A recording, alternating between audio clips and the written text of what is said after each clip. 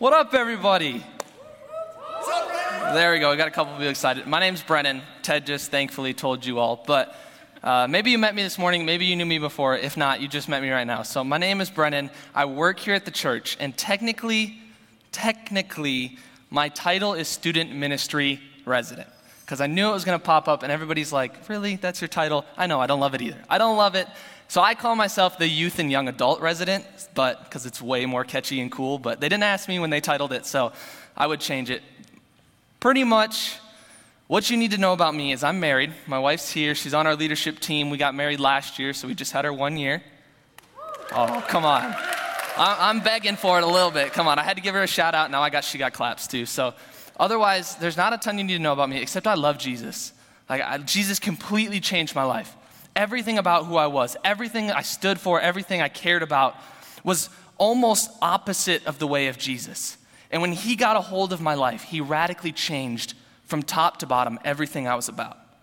And I'm not going to get emotional here at the beginning, but I want to. And that's why I stand here today. And I'm 22, and I graduated 2 years ago from SDSU, so go Jacks. I love the Jacks. And now I go to school at Indiana Wesleyan. And really, when I stand up here and talk to young adults, I feel like sometimes there's this viewpoint of I'm on the stage, I have the mic, and I've prepared the message, so therefore I must be special. And it doesn't mean any of that. I've been given an opportunity to present a message to you, but everything I declare today, you could have found out yourself. And everything I declare today, I pray that you'd go and live the same way I'm going to go try and live this. So we're going to dive right in, and Ben snuck a little bit of my thunder away and told you guys it was the last Summer Oasis. Because it's kind of this weird point we're at. It's the last Summer Oasis, but a bunch of you just moved back, so really it's the first Oasis of the year. And because it's the last Summer Oasis, we have a series rolling right now that's going to finish tonight. And I have the opportunity to finish this series, and it's Micah 6:8. So maybe you've heard of the verse, but it reads like this, and it says, "He has shown you, O mortal, what is good. And what does the Lord require of you? To act justly, to love mercy, and to walk humbly with your God." So maybe you've heard that catchphrase. If you've been in the Christian community long enough, you maybe have. And I get to take the last piece of that. And I get to come to you guys and present a message. And really what happened, I'll sneak you a little behind the scenes, is Ben threw this series together. He didn't throw it together. He prayed about it. He did all the pastor things. But he picked this series. And he came to us three, and he let me pick first. I'm claiming that's because he likes me the most, and we're like the best friends. You'll find that out later. But he let me pick first, and I got to this point where I picked this one, but for all the wrong reasons. And to explain that to you, I've got two stories, none of which have to do anything with Jesus, but both of which are going to help you understand where we're going tonight. The first one is this. The year was 1776, and it was in America. And there was a road that is commonly traveled by people of this time, usually by horse or buggy or whatever they did in 1776. Maybe they walked, I don't know. But the tree had fallen and covered the road. And a rider came upon the tree, and he saw that there was no crossing because of the size of the tree and the way it had fallen, and he couldn't get across. He couldn't continue on his journey. And he saw that there was an infantry of men working to get the tree moved out of the road. And as he appeared and was about to get off his horse, he looked to his right, and he saw that there was a man there dressed in an officer uniform, unwilling and unhelping of the people trying to move the tree. But he was confused, and he was angry, and he was a little bitter, but he didn't say anything. And he gets off of his horse, and he walks over, and he attempts to help the men move the tree. And I don't know if it was change of strategy or if this guy was just like that ripped that they got the tree moved because of one guy. But eventually they get the tree moved off the road. And he gets back on his horse, and he's about to ride off because traffic's flowing again. And he looks at the man dressed in the officer uniform, and he says, "Why didn't you help these men?" And the officer gets offended. Like, "Look at my uniform. Look at the stripes I wear. Why would I have gotten in the dirt to help these men? I'm their commander."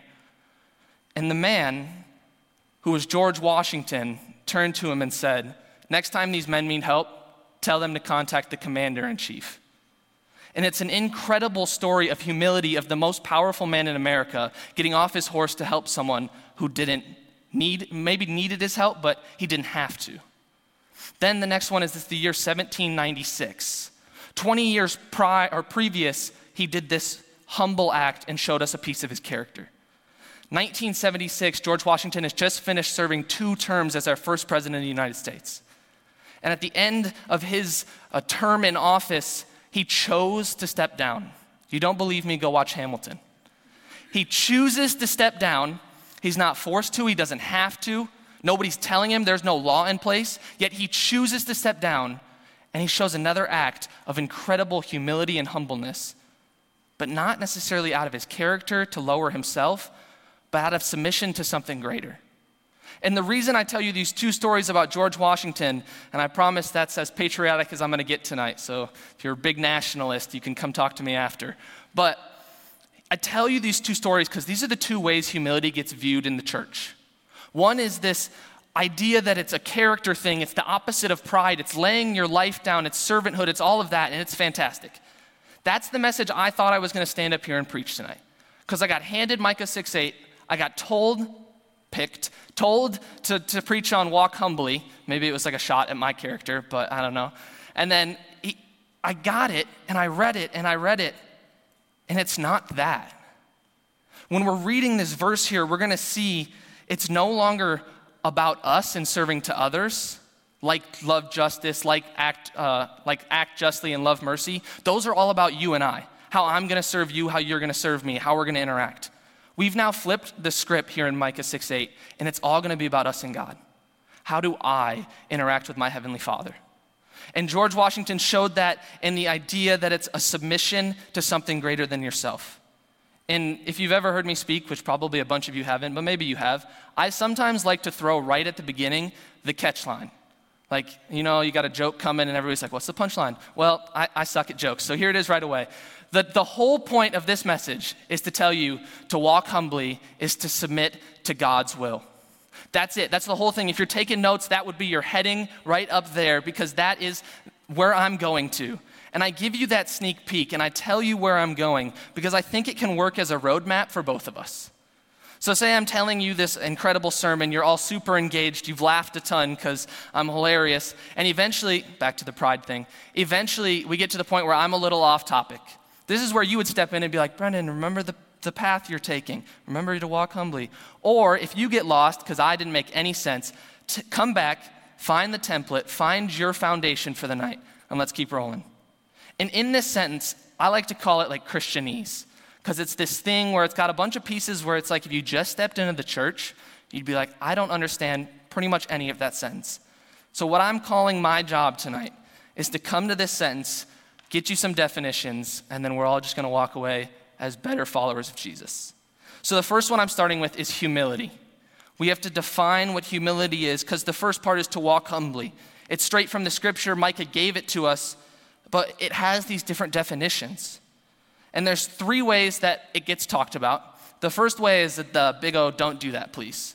It's the way culture talks about it, and it's to think less of yourself. Really what they're calling it is they say it's a low view of yourself or unworthiness. When you say that person got humbled, like that person got humbled is not a positive association. Or, you could really use like some get knocked off your high horse or something like that. It's not culturally, it's not the kindest of words. But then you have these 2 other definitions that get thrown around in the Christian world, and the next one is to think about yourself less. That's that character piece. That's George Washington getting off his horse to serve his fellow brother and sister. And then lastly, it's where we're landing tonight. And it's to thoughtfully, carefully, and attentively act. The Hebrew word from Micah, because Micah is written in the Old Testament, so he originally wrote it in Hebrew. It's been translated, and finally we have it in English. But when it's written in Hebrew, it's sanah. Sanah is the word that he uses here, and it's the only time in the entire Old Testament that this word for humility is used. And when it's used, it's not the first one, it's not the second one, but it is to thoughtfully, carefully, attentively act. So when we reread our roadmap, when we find our platform again, and it says to walk thoughtfully, carefully, and attentively to submit to God's will. To walk with intentionality in every decision we make, every time we interact with someone, every time we come into a prayer moment, every time we read our Bibles. How are you thoughtfully, carefully, and attentively submitting to God's will? The next one is just that, God's will. We throw around the word will, and to be honest, like I didn't Google it. I wasn't at that point of the speech like Michael Scott Googling the definition of marriage.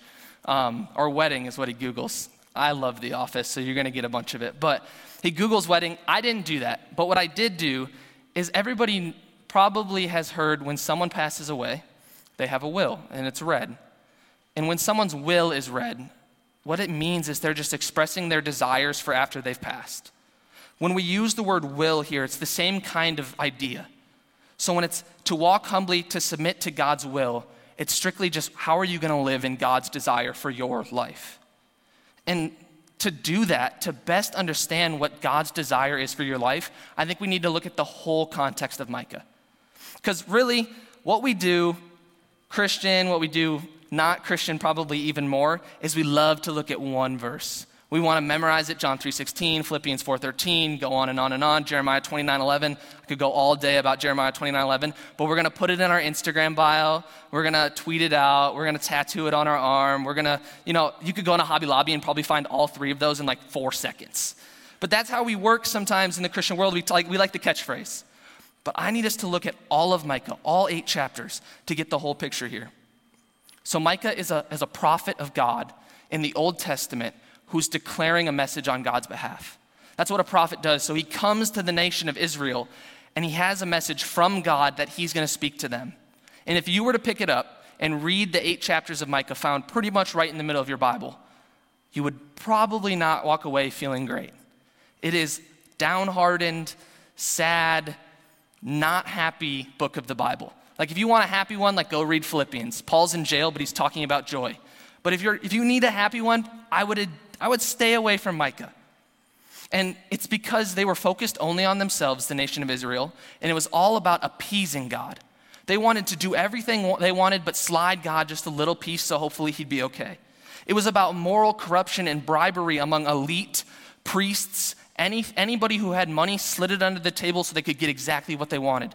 That's the context. They went and they would offer sacrifices and do ritual acts. They practiced all of the holidays. Everything you could imagine they did to fulfill the Jewish law, except actually living righteously. The whole book is a book of judgment where God's saying this is going to happen to you. And in that, there's a string of hope, but really 8 chapters about pride and arrogance and selfishness of an entire nation. So now we've got a little bit of context. We can go back to our single verse. So it reads like this. They'll throw it up on the screen. It says, "He has shown you, O mortal, what is good. And what does the Lord require of you?" What does the Lord require of you? To be honest, the way I think I read it, and maybe you read it, is it's like the tattoos and the Hobby Lobby signs and the Instagram bio kind of stuff. Where we read a verse like this and we want the last section. You mean like to do justice, to love mercy, to act humbly. Like that is nice. I'm going to walk up to my non-Christian friend and tell him these things, and they're probably going to be like, yeah, I could associate with that. But the Lord requiring, like for us, these become goals we're striving to achieve. Like, you know what? Like if I had everybody raise their hands and I was like, let's do a little poll. We won't actually, but let's say we did. And I said, put your hand down if you don't want to live justly. If you raised your hand, I know there's the whole Christians judge and stuff, but you would straight get judged. And then if you said, love mercy, and you're like, you know what, I'm not interested in loving being kind to people. And it's like, most people in the world, like even Ellen is under scrutiny, and she even kind of gets the kind thing. And then we did the walk humbly. Nobody likes a prideful person. That's just honest. That's just common life advice. So we can get behind these things, but they become lofty goals for us. Like they'll be the check marks that we put on our mirror that it's like, you know what, I'm striving for that one day. But when Micah is standing here in front of an entire nation declaring the word of the Lord, he doesn't set them as lofty goals. They are the benchmarks, the foundations, the very things that these people must hit to avoid the judgment they earlier heard about. I've got a story, and this is like a pastor thing to tell a story to give a point, but I was in middle school. And thank you. That's where the story's going. You can start laughing now. I was in middle school, and I was a middle schooler. It wasn't great. I was a little bit disrespectful, way too arrogant, going through puberty, didn't really have the greatest of friends, going through puberty. It was a tough time for, all of us, but I was in middle school. Come on, we got to cut me some slack. And the best part of middle school was lunch. Like, if you liked class but didn't like lunch, I don't know if we could be cool. But the best part of middle school was lunch. And at my school, I don't know how it worked at yours. My school was pretty cool.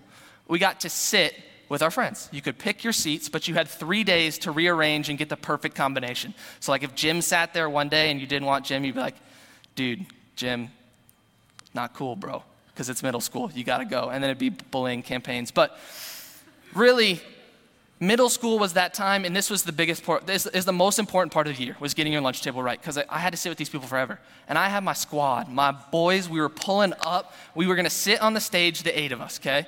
So we all sat down. We all got our seats. I was satisfied, there's always that one person you're like, please don't make it, please. But I was eight solid dudes that are going to chill all year long. And the lunch supervisor walked up, and let's just say we had a fairly rocky relationship. She was the choir director. I can't sing worth of anything. So it wasn't great. And she walked up, and you could tell, I saw her out of the corner of my eye. But when someone gets real mad, the red, or they start to literally change colors. She saw the 8 of us, and none of us, she didn't like any of us. Let's just be honest. And she walked up and she goes, boys.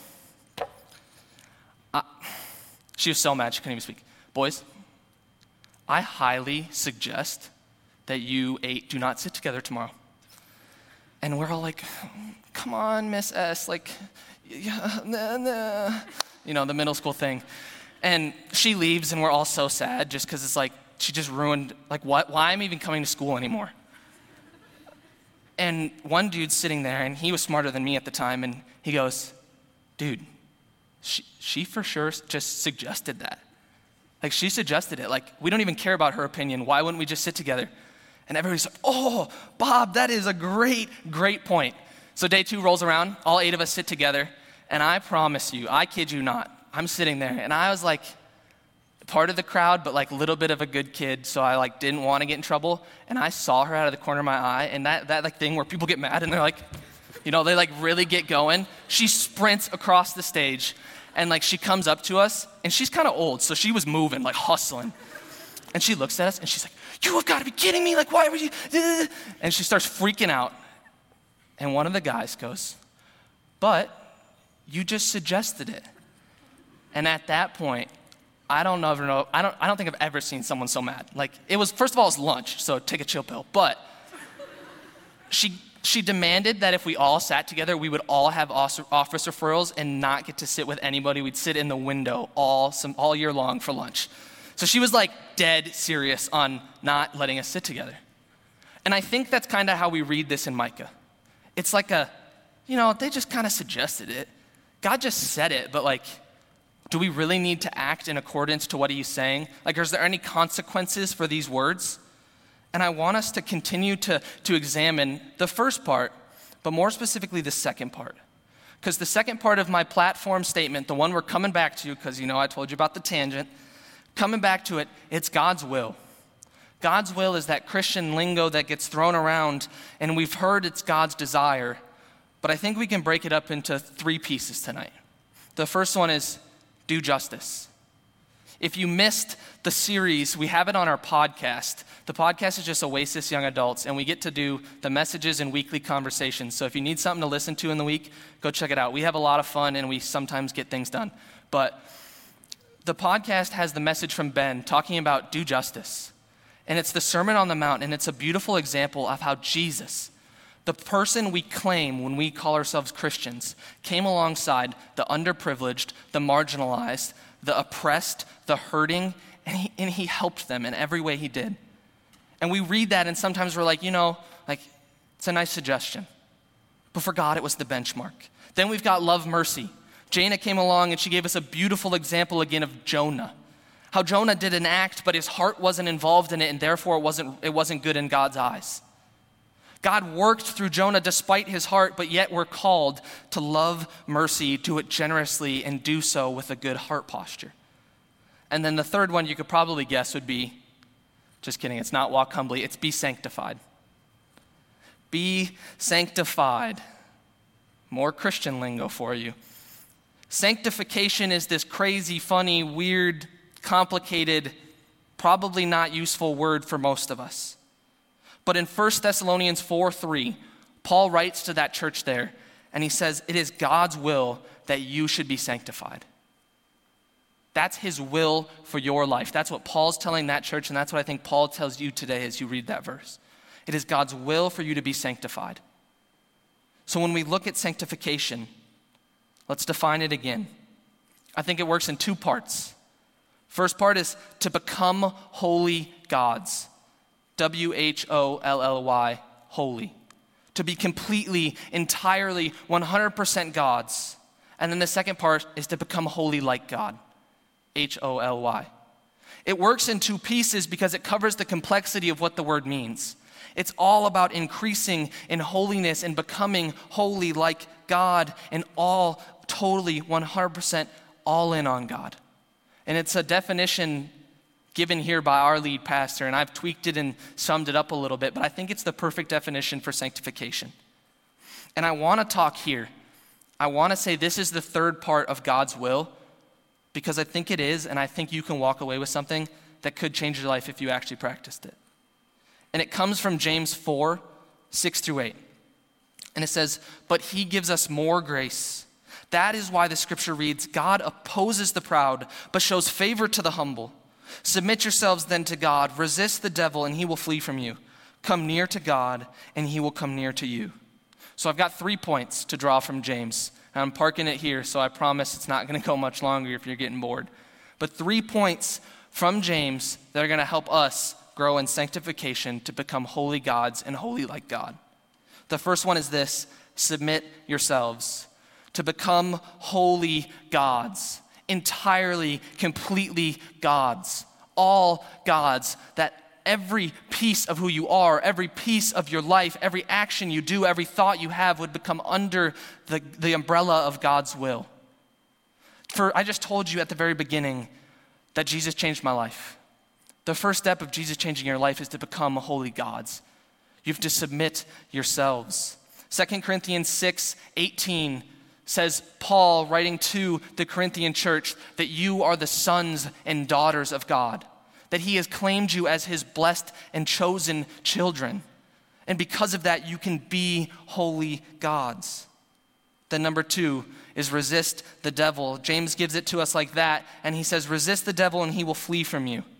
This is to become holy like God.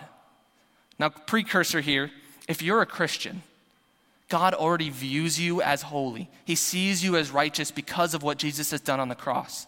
What I'm saying here is to grow in holiness like God. To take steps that, okay, I'm here, I struggle with these things, this is where I want to grow, but I'm going to take steps forward. Not because I have to, because you can go and love Jesus and be under the cross and completely saved 100% entirely. But I believe God is calling us to grow in sanctification and to become holy like God. And the reason I say this, and I need to again clarify, because I could be the dude up here saying, become holy like God's, resist the devil, and you'll all sit out there and say, best of luck, or I've tried that, because I've been in that seat. I've watched the pastor stand up here and say the thing about sin and not known what to do, because I've been the guy who's gone to the party that I know I shouldn't go at because my friends are going to be there who are going to make me drink too much. I've been the guy that's had the girl and we've gone too far. I've been the guy who's gone on his phone late at night and looked at the website I know I shouldn't have looked at. I've been the guy that's had the relationships where I said the thing that hurt the person. I've been the guy. Over and over and over again, I've been the guy, and I can hear the message of resist the devil, and I can get stuck there too. But we need to recognize that we have power in us. 1 Corinthians 3:16, Paul writes again to the Corinthian church, and he tells them that they have received the Holy Spirit. As a Jesus follower, he's given you his Spirit. God lives inside of you as a follower of him, and therefore that gives you power to do exactly what he's calling you to do, resist the devil, and he will flee from you. So cling to that. Tap into the dynamite power that Jesus has in the Holy Spirit. And number 3, come near to God. I would have put these chronologically, but I couldn't figure out the best balance for them. Because to be honest, I think all three of them work at the same time. As you're becoming holy like God, you're becoming holy gods, and you're drawing near to God. They're all, you flip them around, pull the red cup, whatever you need to do, they're all continuously moving and flipping. So they're not chronological, but if I had to stress one, it would have to be this one. Come near to God. James 4:6, but he gives us more grace. And then he finishes, come near to God, and he, the God of the universe, the God who knit you together in your mother's womb, the God who knows all things, who plans all things, who holds all things in his hands, the God who knows and created everything you could ever believe or imagine, he intimately wants to draw near to you. And he gives us more grace. So when you looked at that screen again, when you did that thing with that person again, when you drank that thing again, when you smoked that thing again, when you did that thing and hurt that person again, God gives you more grace. That's the God we worship and follow. That's the God who did it himself. Because when we finish and we've done our 3 points, I got to wrap up the context of Micah. We got to zoom back out and get the whole picture. Because Micah has this snippet right in the middle. I told you it's a book of judgment. But that line of hope is what I pray we cling to. Because in chapter 2 at the end, God's declaring, I am the one. I am the king who will fix the problems of this nation. I will take it upon myself. And if you've read the Bible, if you've heard the Christian story, he does exactly that. Philippians 2:5-8. In your relationships with one another, have the same mindset as Christ Jesus, who being in the very nature God, holy, completely, fully God, did not consider equality with God something to be used to his own advantage. Rather, he made himself nothing by taking the very nature of a servant, being made in human likeness, and being found in appearance as a man, he humbled himself, becoming obedient to death, even death on a cross. Jesus is the fulfillment. Jesus is the answer to your problems. Jesus is your hope. Jesus is your peace. Jesus is your joy. Jesus is the breaking of the chains that hold you in sin. Jesus is the freedom from addiction. Jesus is the freedom from anxiety and depression. Jesus is the fulfillment of humility. He walks perfectly in humility with God.